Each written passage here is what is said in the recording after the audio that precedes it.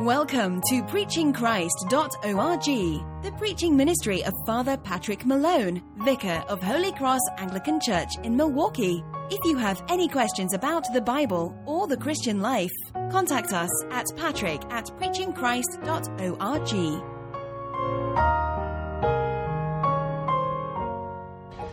In 1962,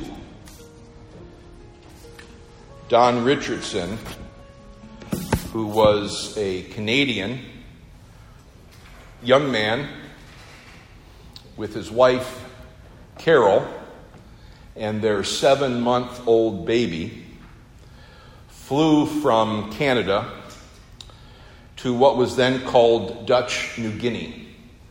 Now it's called Papua New Guinea. And they moved there to work with the Sawi tribe. And if you know what Papua New Guinea looks like, some people describe it as looking like a dinosaur. And the place they were going was located in the belly of the dinosaur. They lived in the main city for a while, and Don Richardson went in first to build a house for his family. Because of the rain that they received there, they received over 7 meters of rain every year. That is an incredible amount of rain. So everyone had their huts on stilts. So Don built his house, little 3-room hut on stilts, and then he went back and he got his wife and 7-month-old child. And as they entered the village by boat, the tribe, with all their war face on, approached them and surrounded them. And Don was incredibly afraid. He thought, I brought my wife and my baby out here and they're going to kill us our first day here. And they stared at them for a long time and then suddenly erupted in joy. They had heard of these tall, slender, white people who looked rather anemic and weak. But occasionally one would come out of nowhere and bring medicine and hygiene, and bring a message about a new God. And every tribe wanted their own tall, slender white man. And Don spent the first year there trying to learn the language. No one had ever reached this tribe, the Sawi, S-A-W-I, the Sawi tribe. They were headhunters. They were cannibals. And no one had ever reached this tribe. And his first attempt at speaking with these people, he would go around and he would point at different objects. He'd point at a stick and he would ask them, what is the name of that?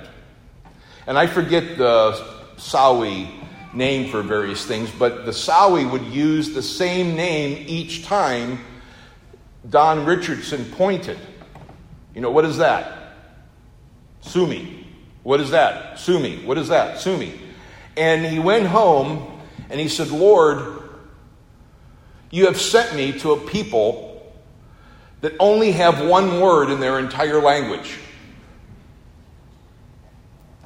But Don Richardson soon found out that when people would point to identify something, no one in this tribe used their finger. So the word sumi that they kept repeating was the word finger. So he would point out and they would say finger, finger, finger, finger. They would use their lips and they would purse their lips and point with their lips if they wanted to identify something.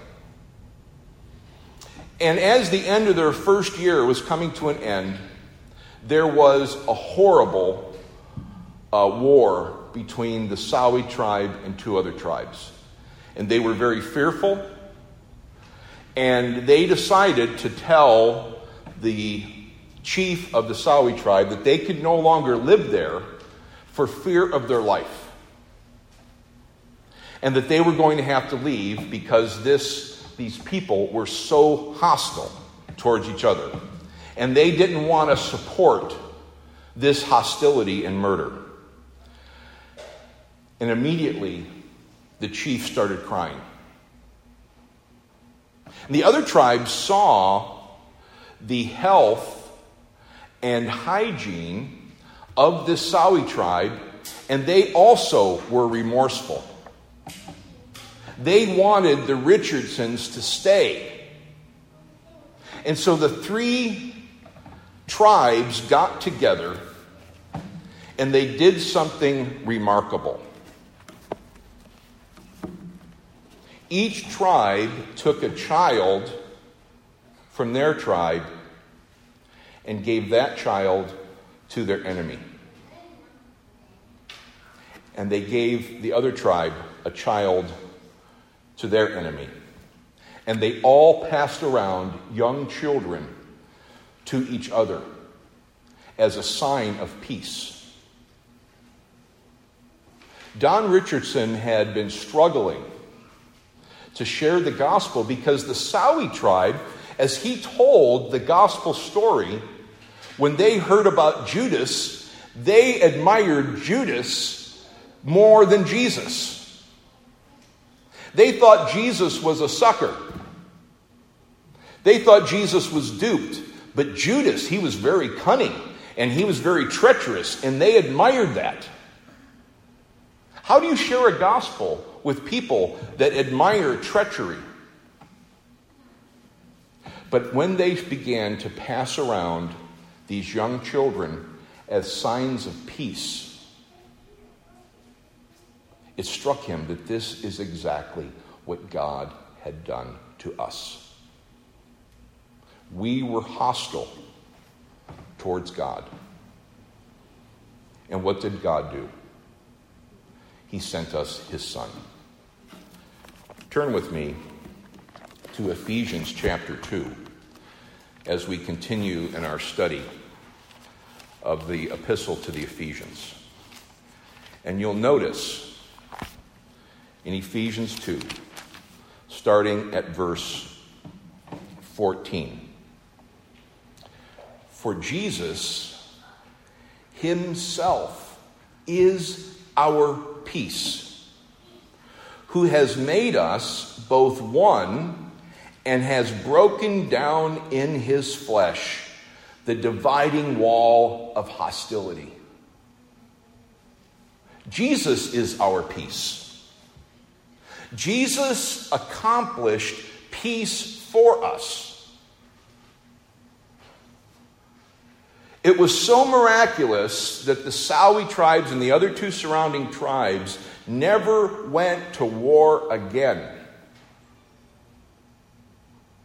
They had been able to push aside generations and generations and generations of hostility because they had received the most precious possession from the other tribes, a young baby. And they knew that if we gave our child to them, we would never fight them. And if they gave their child to us, they would never fight us, fearing that they might kill their own offspring.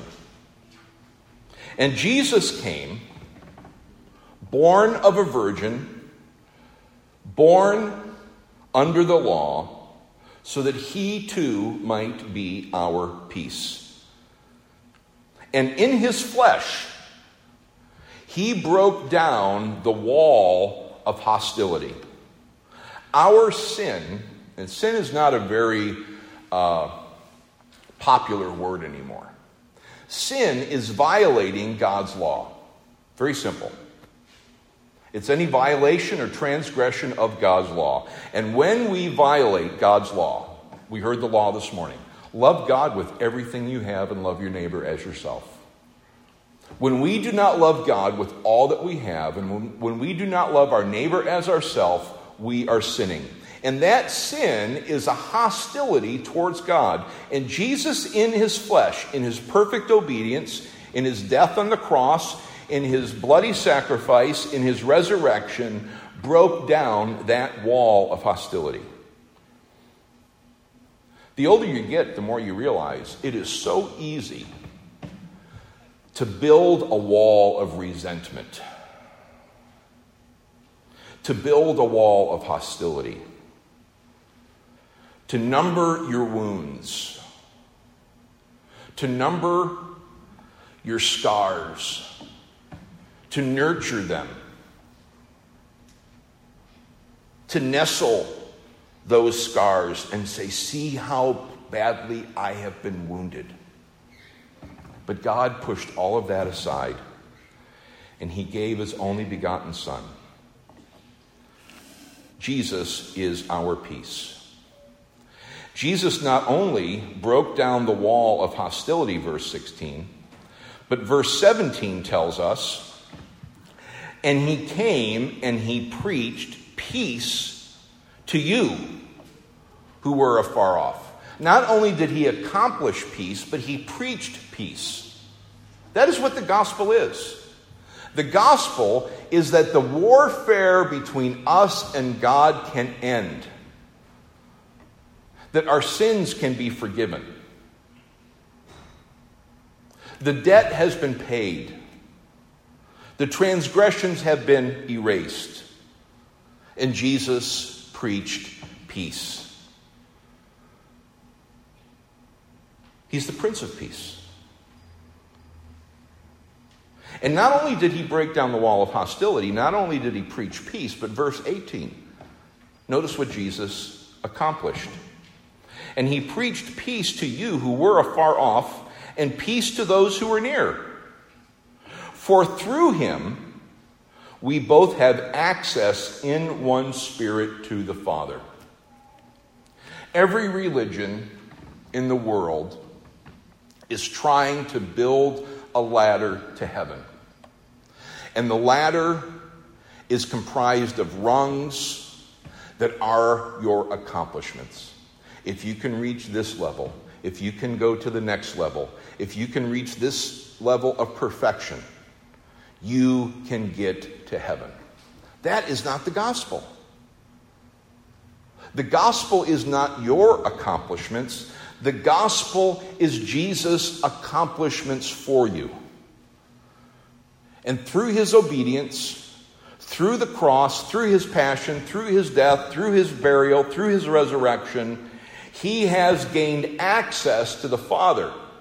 He is the ladder. His works, his obedience, his righteousness are the rungs. And Jesus in John chapter 1 near the end tells that the ladder that Jacob saw in his dream, the angels going up and down the ladder, that ladder, Jesus says, is me. And the angels are carrying the saints up the ladder on the accomplishments of Christ. He gave us access in one Spirit. Why? So you can live in heaven forever? That is a wonderful byproduct, but that is not the goal of your redemption. God has been working. If you look at the grand narrative of Scripture, God has been attempting to gather a people to himself that he might dwell with them and in him and in them. And so the goal of your redemption is verses 19 through 22. So he broke down the wall of hostility. He was our peace. He preached peace. He gave us access to the Father.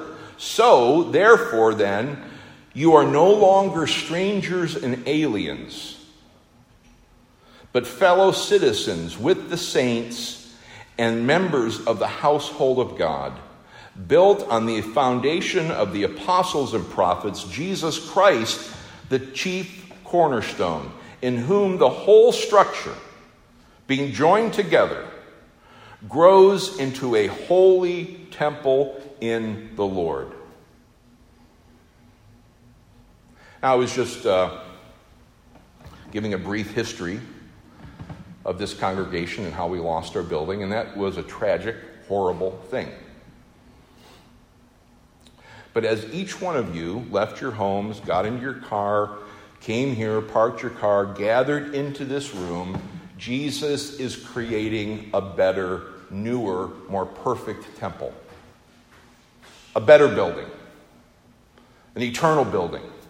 And each one of you are stones in this building where God dwells with us.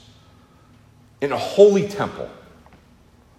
And each one of us are part of this building that God is erecting and creating that he might dwell with us and in us. Paul uses a number of analogies to describe the church. A bride, a body, but here he's using the description of a temple. A temple where people go to meet God. And the church, you, are that temple.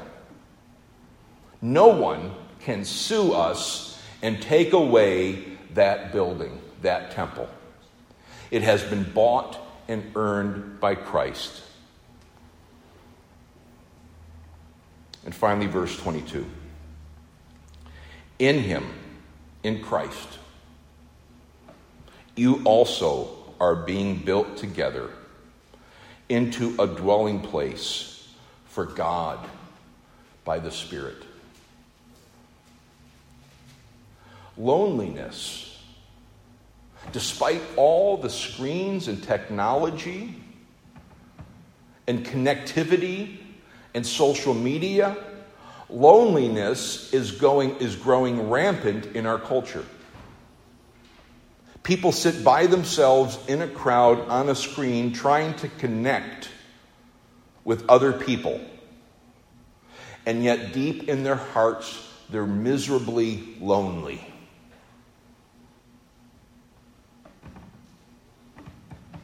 Jesus Christ is building a people, a community, a building, alleviating that loneliness, that alienation. There's no longer strangers in the Christian church. We're all joined together with the apostles and prophets as our foundation and Jesus Christ the cornerstone. As God builds a structure, his church, so that he might dwell in our midst. That's the biblical narrative. Our culture goes right to forgiveness of sin and living in heaven. That's an interesting but important byproduct. The real goal is community, living together with God in our midst. And Jesus Christ accomplished that for us. Let us pray.